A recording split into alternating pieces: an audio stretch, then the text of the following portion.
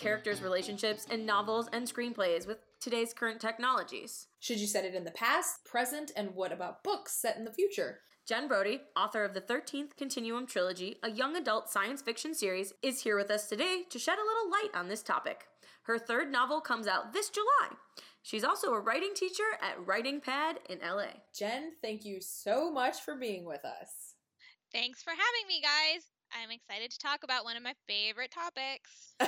Yeah, we're excited to have you on because, as you not only are sort of a screenwriter and novelist yourself, but you also are someone who teaches writing. So I feel like you'd have a lot of valuable information for listeners about how to write that dynamic between technology and relationships as we're progressing faster and faster into technology. Mm-hmm. Yeah, and for a long time I was also a film development executive and producer, so we had to deal with that a lot just in screenplay development and how to handle it. So absolutely.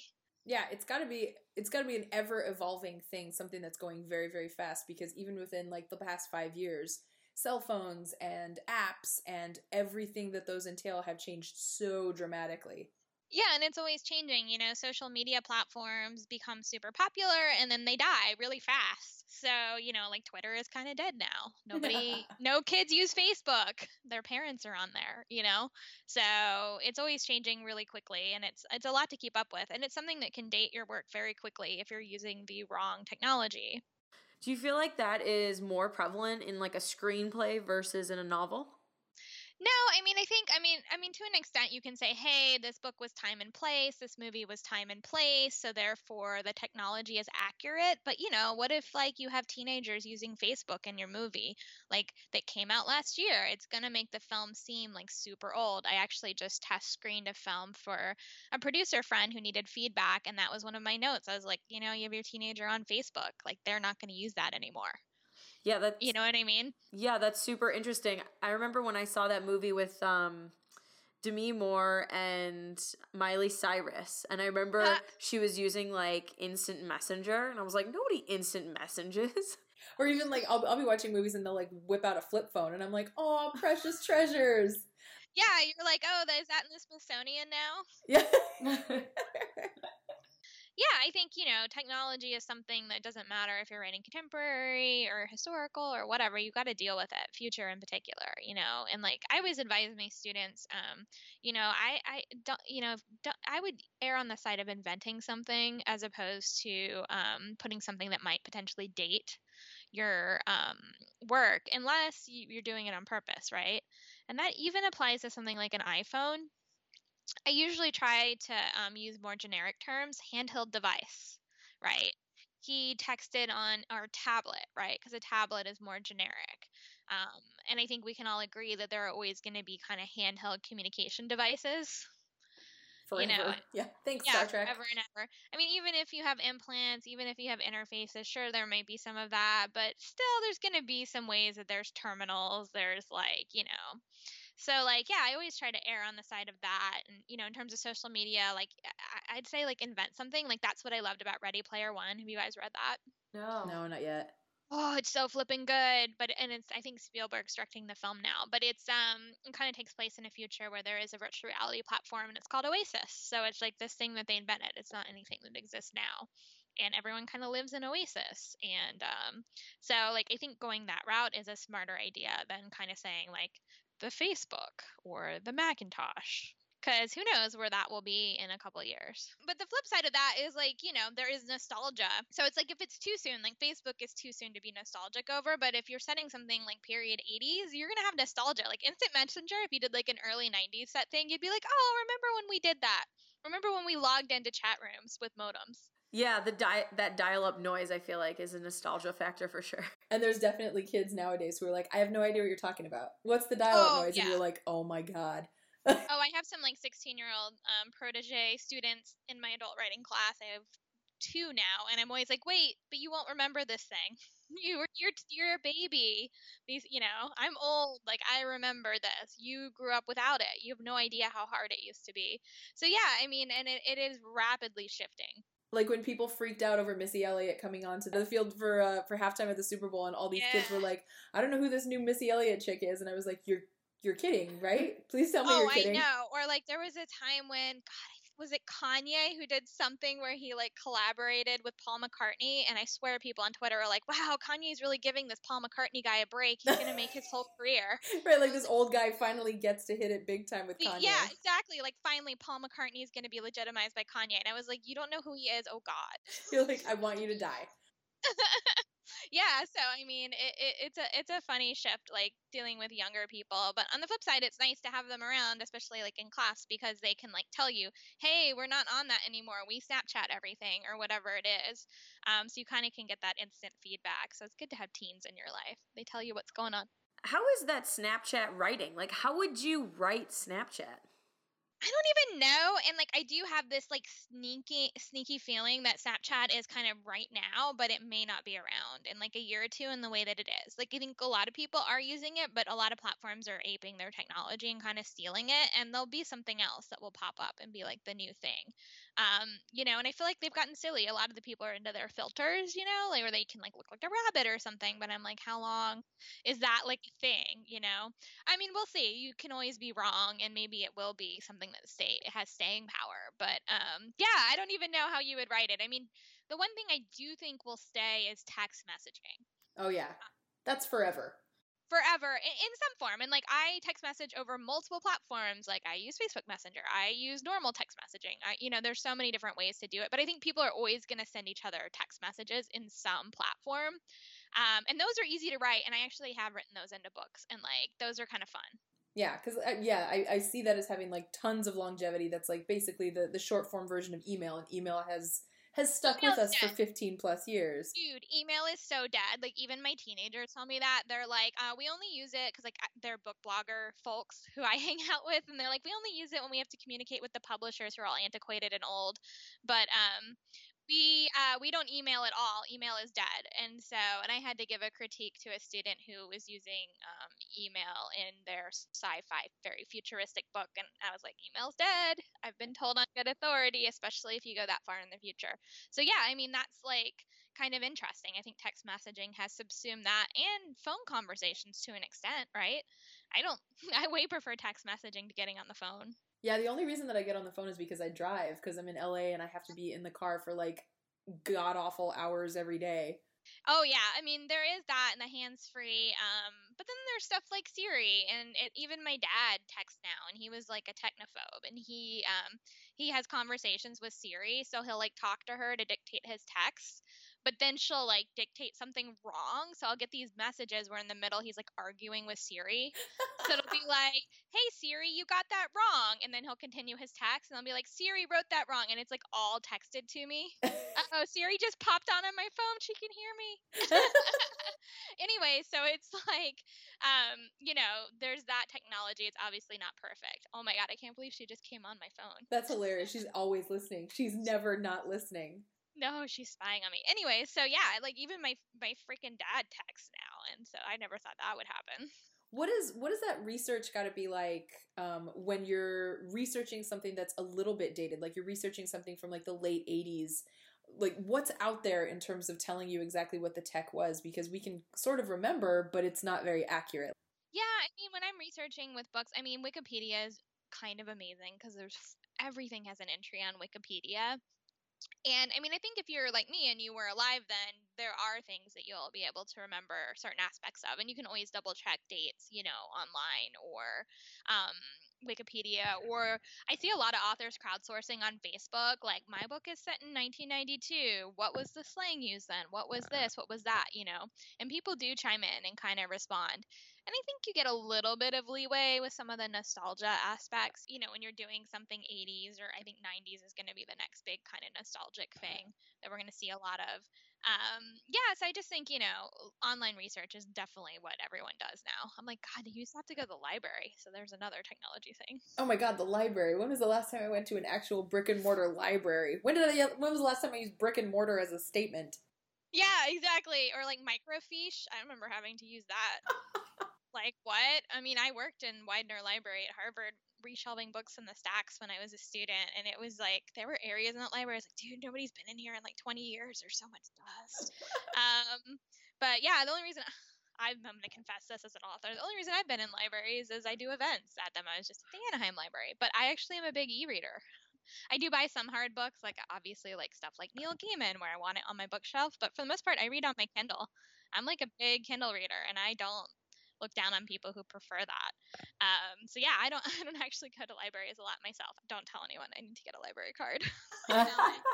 I still don't have one out here in LA. I'm such a terrible person. But I had a friend out who lived out in Brooklyn and had like this tiny railroad apartment. Is that what they're called out there? It's like this tiny apartment. But she's like super hip, hipster chick, and she had an entire wall that she dedicated to all of these books that she'd read. And she was like, I have to get rid of these. Like, they're just taking up too much space. Literally cleared out like acres of square footage because she got all those books on her e-reader and like donated those books to like the that's what local I did. bookstore. I first got the original Kindle, which was really expensive because I like had a meltdown trying to put more books away in my closet, and they were like falling on my head, and I have so many books. And I even moved recently and got rid of so many more books because it's actually a real battle. You know, a space saver is like, hey, get a Kindle and save yourself feet and feet in your tiny studio apartment, which is the excuse that I use. I've got like a bookshelf. Yeah. Well, I used to travel with like suitcases full of books, and it'd be like a lead weight because I was always had this paranoid fear of running out of something and not having something to read. And so the Kindle like freed up my travel like so much because I can just bring my little Kindle and it has like hundreds of books. So yeah, I mean that's part of why I love it. But I will say that in being a young adult author, I was surprised that most of the kids that I deal with, they want hard books. They don't read electronically. They want the real thing. Really? That surprised me. Yeah, that surprised me, technologically speaking, coming into being an author, because I just had this idea, oh, well, you know, they're on their smartphones and, you know, smartphone reading is up and like there's no way they're going to want real books anymore. But it's completely the opposite.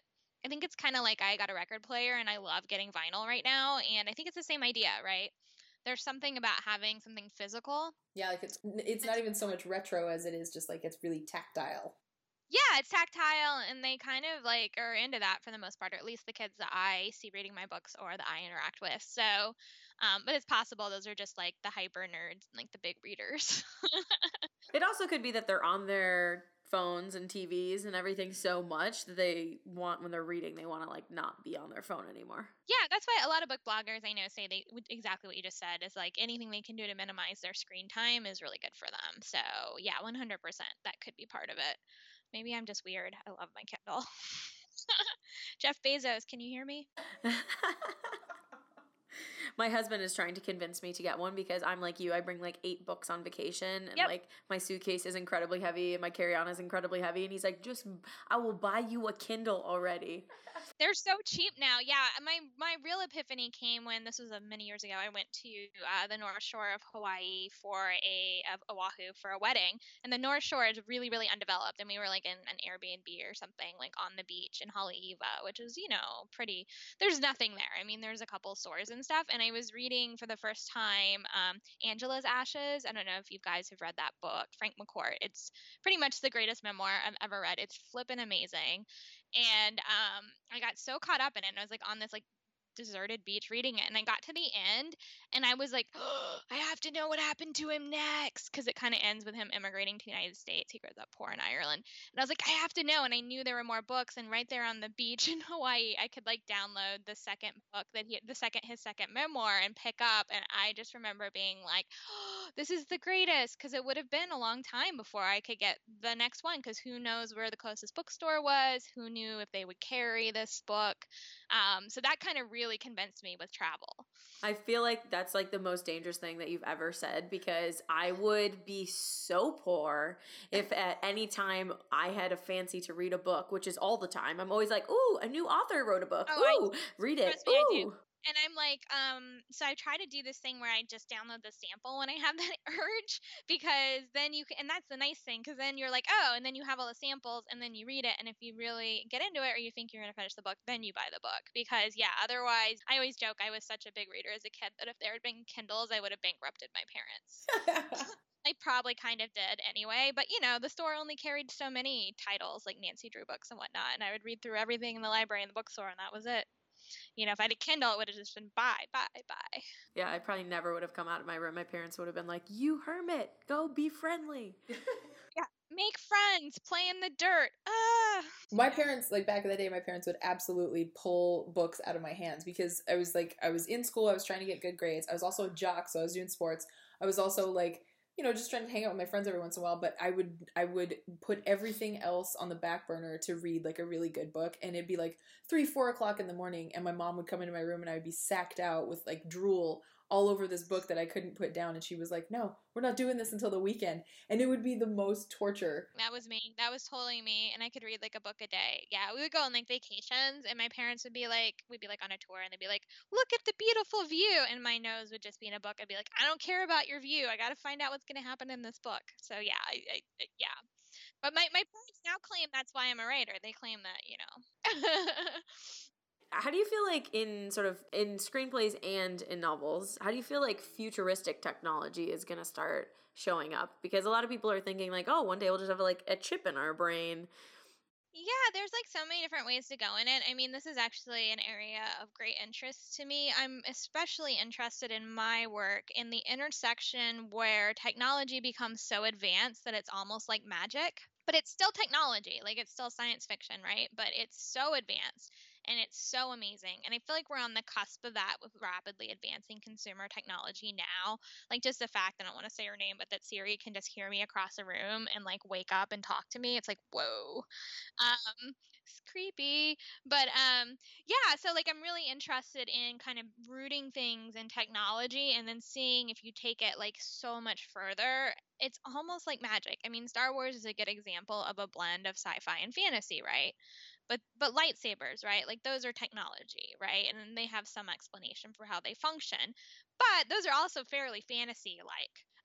In my books, I have these morphing weapons called falchions that they can, the characters can kind of shift into any shape they want, and they're made from a blend of nanotechnology and biological interfaces. So they actually are sci-fi and technology, but then they also seem a little bit like magic. So I'm interested in that. Another thing I like exploring in my book is there's something called the beacon. So the humans are evacuated into different colonies after the surface of the earth is destroyed. And each colony is given a beacon, which is supposed to kind of preserve their history and then bring them back to the surface at the right time. And so the beacons are something that actually, like, they kind of bond to your skin. They're similar to the falchions, but every user who kind of bonds with them, they download and kind of preserve their essence, right? Like their memories, their personality, and all of that. And then every carrier, whoever wears them, is kind of preserved in this device, and every new carrier gets to relive those memories. So, I mean, that was something I like to explore because I think, what is a person, right? I've been watching Westworld a lot, which is kind of antiques, but like what makes consciousness, right? Is it memory? Is it personality? Is it, experiences? Like what is it exactly? And is that really a person that we preserved? I don't know. Yeah, like what actually encompasses like humanity and the soul. Did you ever read when I was younger? I used to read this comic book called Transmetropolitan. No, I don't think I've heard that. No. Oh my god, it's awesome. And it was my first introduction to like downloading your consciousness to like a cloud. And it Exactly. was I forget when it was published, but it was years and years and years ago. It was before any of this stuff existed. And that reminds me that like half of the things that we have right now were actually invented by like Gene Roddenberry and the writers of Star Trek. 100%. Yeah, everything that you're writing like is probably going to happen because some scientist is going to be like, yeah, I could do that. Like, I can figure that out. Well, yeah, I mean, there's all kinds of things. It's like when I was researching, could you put a colony in the bottom of the ocean? Well, yeah, you actually probably could at some point. And you actually probably could, make oxygen. Well, you can now make oxygen from water, but like, it's an inefficient process. But could there be a way to make it more efficient? Sure. If, you put resources toward it. Like, could we have a colony on the moon? Could we have a colony on Mars? Sure, you probably could at some future point, right? Yeah, we just have to like figure it out. Yeah, you just have to kind of follow like where the technology goes. And so, yeah, and a lot of science fiction is very predictive. Obviously, a lot of it we got it pretty wrong too. So, but yeah, I mean, I think it was Ray Bradbury who wrote about reality television long before, where people would just sit in their houses and watch other people's lives. Like on screens. Like I was like, wow, that's reality TV, right? So there are a lot of instances of I think the internet, that was definitely predicted by some science fiction writers. Yeah, and I think in the future, I just think I always follow like greater networking, greater ways that we can communicate. I think communication is so at the core of human nature. And that seems to be what a lot of our technology is enabling.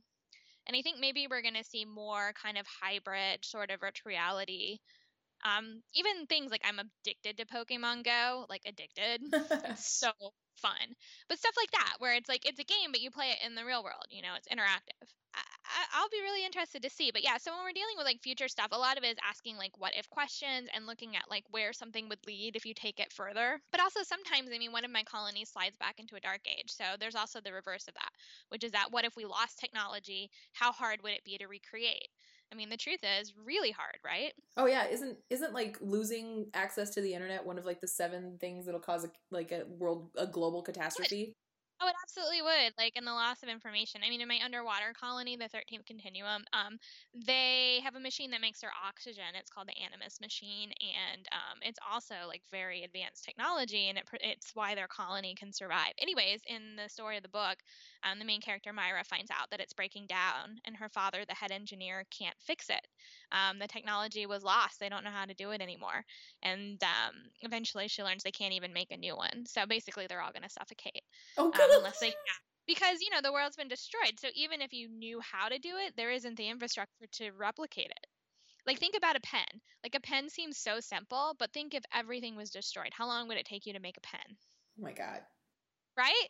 It's simple. Yeah, my books were heavily influenced by, have you guys heard of the Isaac Asimov Foundation series? Yes. Love them. Okay, I'm totally obsessed. And like, so the concept of that is essentially, it's a Dark Ages allegory. It's based on the fall of the Roman Empire. He just set it in space. But essentially, there's this predictive psychoscience where they figure out that they're going to fall into a dark age, and the dark age will be X amount of time. But if they can preserve technology and a foundation, they can shorten the dark age significantly. And that's essentially what the book is about.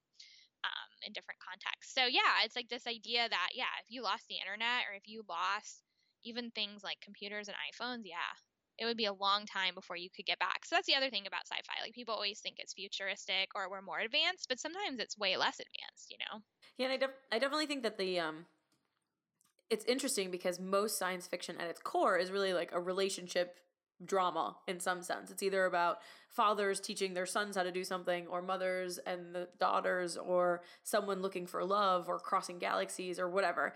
But most of it is just about relationships. The technology sort of supports the narrative of how people communicate. I think it's true of everything. I mean, I think everything is grounded in character and in the character relationships. Yeah, I mean, that's like what James Cameron always does. He wraps usually sci-fi around like a love story, or in the case of like Aliens, he added Newt, so it's more of like a mother-daughter story. Yeah, and it makes it relatable and makes us care, right? But I mean, you can talk about Star Wars. I mean, people do forget Star Wars is a long time ago. It's not in the future, a long time ago in a galaxy far, far away. But yeah, I mean that those are classic archetypes intentionally in Star Wars, right? And it kind of is this melodramatic, almost like a Greek tragedy involving the Skywalker family, right? If you think about it, and there's like some semi incest, there's like the father who's gone pretty bad, like, it is kind of like a Greek tragedy. I mean, the technology is serving the story, or at least it should, right? I mean, like in my story, the beacons are there more to service the story than to just be like, oh, cool technology. I mean, if it was just like cool technology, like you probably at a certain point would lose interest. But when the technology becomes a character, yeah, and I also like, I mean, in my books, I write a supercomputer character. His name is Noah, which stands for the National Operation to Archive Humanity. And Noah is a character in the book, and he is always trying to seem more human. It's a little bit like Data in Star Trek. Do you ever feel like you have to like sort of select whatever the one type of communication is really going to be, aside from face to face, so that there's not like, you're not boggled down in like, oh, there's 100,000 ways people could communicate this time? Yeah, and I think people get, yes, and that's kind of getting into the rules of your world when you're doing world building, because I teach world building too. And it's really important, if it's fantasy or sci-fi in particular, that you have really clear rules. I mean, how many times have you seen a movie where they like break their own rules and you're like yelling at the screen, like, you told me that couldn't happen and now it's happening? Like, what? Unless it's motivated, like in the Matrix, where he can suddenly change the rules in the Matrix and stop bullets. So yeah, it's like really important. And I think you don't want too much, or it becomes convoluted. I mean, in my books, the beacons connect the carriers, and they can communicate psychically. But there are rules to that, and whether or not they can really control it. And it kind of starts as dreams, and then it ends up being this thing where they can kind of communicate. But like, I had to work really hard to make sure I made that really clear how it functioned. Because when you have anyone being able to do anything psychically, it's like, can they hear every thought? Like, what's happening?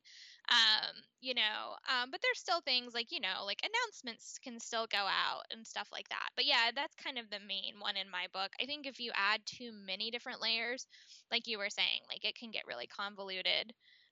And I have seen that in manuscripts where I've like made that note where I'm like, you need to kind of simplify this because, you're going to confuse people. I wonder about that kind of in screenwriting for like something that isn't sci-fi but set in today's modern technology society. Like you said, you message across, Facebook Messenger on your phone, G-chatting, whatever. You're constantly like chatting with people, but how to sort of select and communicate that to a viewer graphically as well as sort of in the actual script. Yeah, I mean, you've seen that handled different ways. I mean, House of Cards at the time was fairly innovative because they put the text messages right on the screen for you to read, which was kind of rad. Yeah, I mean, I think at the core, though, it really is about, the characters and the relationships. So, I mean, there is an extent to which you kind of can just kind of take it out a little bit and have people actually talk and communicate. I think the real challenge comes in when you're dealing with more kind of thriller components, horror movie components, action components, where you need characters to be isolated and in danger. And cell phones, like they take away a lot of danger. Like pretty much every horror film pre cell phone could probably have been fixed if they had a cell phone. Right? Yeah. And I feel like the same thing goes for like rom-coms and stuff where it's like you can clear that up right away. Exactly, like that exactly, that confusion you could 100%, like I think I was saying like Goonies would never happen with cell phones, right? Because you can't get lost. But so you'll see, and it does get addressed. I just saw, it's fantastic. I just saw Get Out over the weekend. Jordan Peele's, I guess it's a hybrid comedy horror. It really is a horror film though. But yeah, and in the film they address it. There is a thing where like he's starting to get paranoid, and his cell phone keeps getting unplugged, and he's trying to charge it. So then he starts to think someone is doing it on purpose. So that's one way they dealt with it. And then they do have scenes where there's no service, right? The classic, no service, you're off the grid. Right? So, and if you see, I think any kind of horror films these days, like that's almost always one of the things that happens right off the bat. No service. You're always in that 1% of the map that they promise you. 99% is covered, and every horror movie is in the 1%. Yeah, it is. Or like, I mean, I've been watching Westworld, which is, I mean, I'm still, it's the first season, and I don't really know a lot about the outside world, but I think they do a really nice job in Westworld with incorporating technology fairly seamlessly. But they have ways that they handle it, because people who go to Westworld, which is like, this Western themed amusement park, they're leaving technology behind on purpose. Like they're going to get away. So it makes sense that they don't have it. And then the people who run the park do have technology, and I think they do a really nice job with how they show the different like kind of tablets that they use and like the different interfaces, and it's pretty seamless in the show. So I've actually really enjoyed that aspect of it. That's awesome. Bridget and I were just recently talking about La La Land, and we were like, our biggest beef with it, well, one of our biggest beefs, like 5 years had gone by and neither one of them knew anything about the other's lives, or like, or at least she didn't know what was going on in his life. And we were like, we know you have cell phones, but like Facebook doesn't exist. Like you have no idea what this guy's been up to. There's no Instagram. Like you weren't looking back at the love of your life, or the guy that you'd always be in love with. And that's we were like, completely unbelievable. No, yeah, I haven't seen the film because, just candidly, I know I will hate it. Like, I wasn't a huge Whiplash fan. I liked it fine, but like, I don't like nostalgic Hollywood stuff. I don't like musicals usually, unless it's like Disney or Sound of Music. So, yeah, with La La Land, I'm like, oh, but yeah, I agree with you. That's unrealistic, especially if it's modern day. So, I think if you're setting something like, and nobody's addressing that, no one's giving you that note, then they're doing you a disservice as a writer. Yeah, because it really snapped me out of it. In the theater, I was like shocked. I was like, what? That is stupid. And it was crazy because it was set in a modern day LA, and there's just no way. I mean, yeah, it really shocked me out because the world that they had built, I mean, they don't spend a lot of time on technology, really. Like, it's very nostalgic. They do talk on cell phones a little bit, but they don't text very much. They don't, spend a ton of time on that. It's more face to face and they meet in real life. But at the same time, because they established that cell phones do exist and that it is modern day, they totally went against what the world and the rule that they built for me. Yeah, like specifically the world rules. Like if we're going to be in modern day times and you're going to have those specific pieces of technology, then we as the audience make the assumption that everything else exists as well. Yeah, and you have to like deal with it because the first thing you would do is Google someone. So unless you're like addressing it, then it's going to ring really wrong. Yeah. Yeah, I didn't even think about Google when I was mad during the movie, but yeah, I would Google them 100%. Immediately, like almost every day. Like, I gave up this person that I was in love with. What are they up to right now? Google, tell me absolutely everything about their lives. And then 5 years down the road, I would be well versed as to what was going on with them, even if I had a husband and a child. Oh, yeah, totally. Like you would know for sure. So, yeah, I think it, even if you are going for a nostalgic thing, I just think the question needs to be answered because anything that pulls you out is a problem. So, like, as an example, like Get Out, like they do address it, right? Because if they hadn't, you would just be yelling at the screen, get your cell phone, call your friend, call the cops, text somebody, like you would just yell. There's also, did you guys see that movie, It Follows? Like, I'm obsessed with that movie. Yeah, we saw it. Yeah, so they kind of do a thing where I don't know, it's very unclear what the time period is, right? On purpose. But it definitely has a throwback feel, like a John Carpenter kind of feel. But they have those weird clamshells they're like kind of texting on. Yeah. Yeah, and they just kind of introduce like, hey, here's this alternate technology they use. And you're just like, okay, that's what they use. All right. Yeah, and I feel like you're already in a place where you're suspending disbelief because you're being stalked by an STD. So totally. Like, you're like, I don't need to believe everything. Yeah, the STD is coming very slowly for you. Jen, we actually made a short film called It Follows Too Slowly because when I was watching that movie, I'm normally like the person you want to watch your horror movie because I 100% buy in. I get the chills. I scream out loud. I cry sometimes. Like I will be horrified. I'll have nightmares because if you build me a good world, I will jump feet first into it and I will like be in there with you. And I was watching it and about 10 minutes into the movie when it was just walking, I was just like, that's it? That's not scary. Get in a car, go on a plane, go to Europe. This is not at all scary.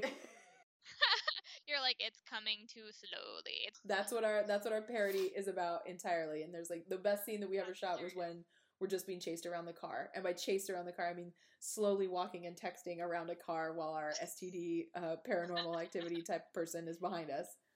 I think it would have been funny if you gave the guy like a syphilis t-shirt. Syphilis. Oh, damn it. Following you slowly. That could have been a good opportunity. Yeah. Next time. Yeah. Next one, you'll do a sequel. It Follows Too Slowly too. I feel like the one thing, what happens actually in modern day times is that somebody will reach out to you via one way and make plans, and then you try to cancel via another way and they don't get it, and there's like, yep.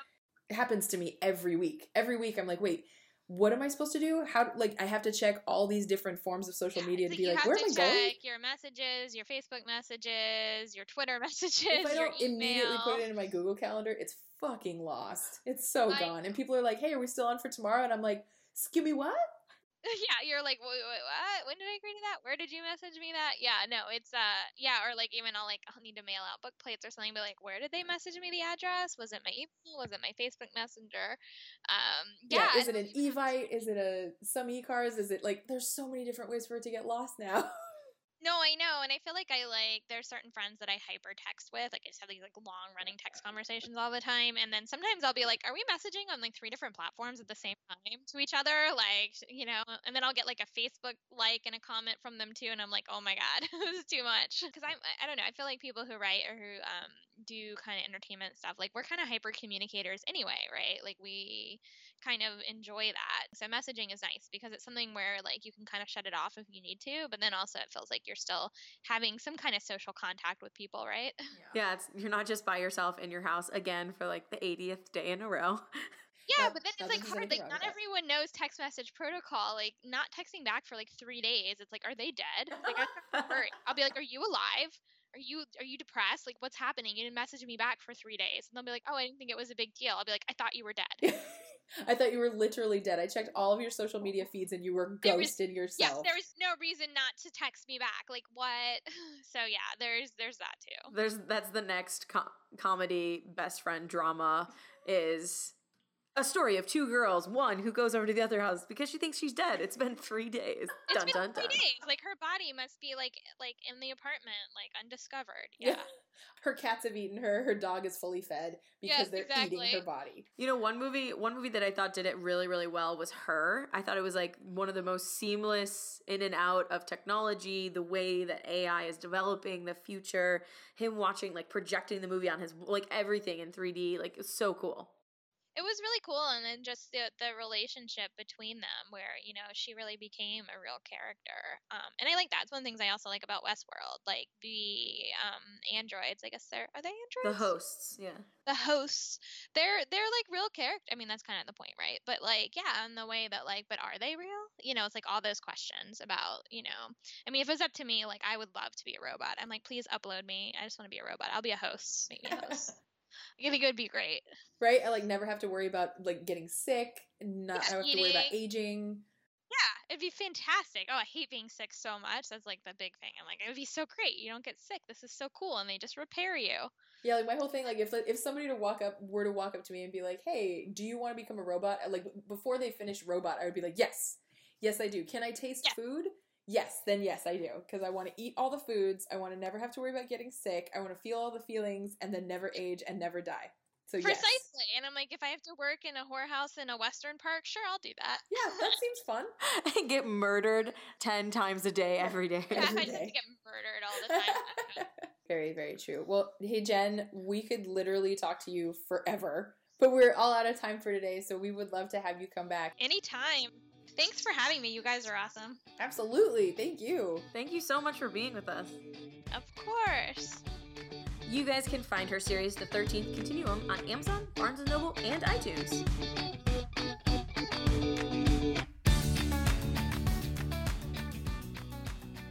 Oh, hey, if you want to see It Follows Too Slowly, go to youtube.com/Brilliant Media.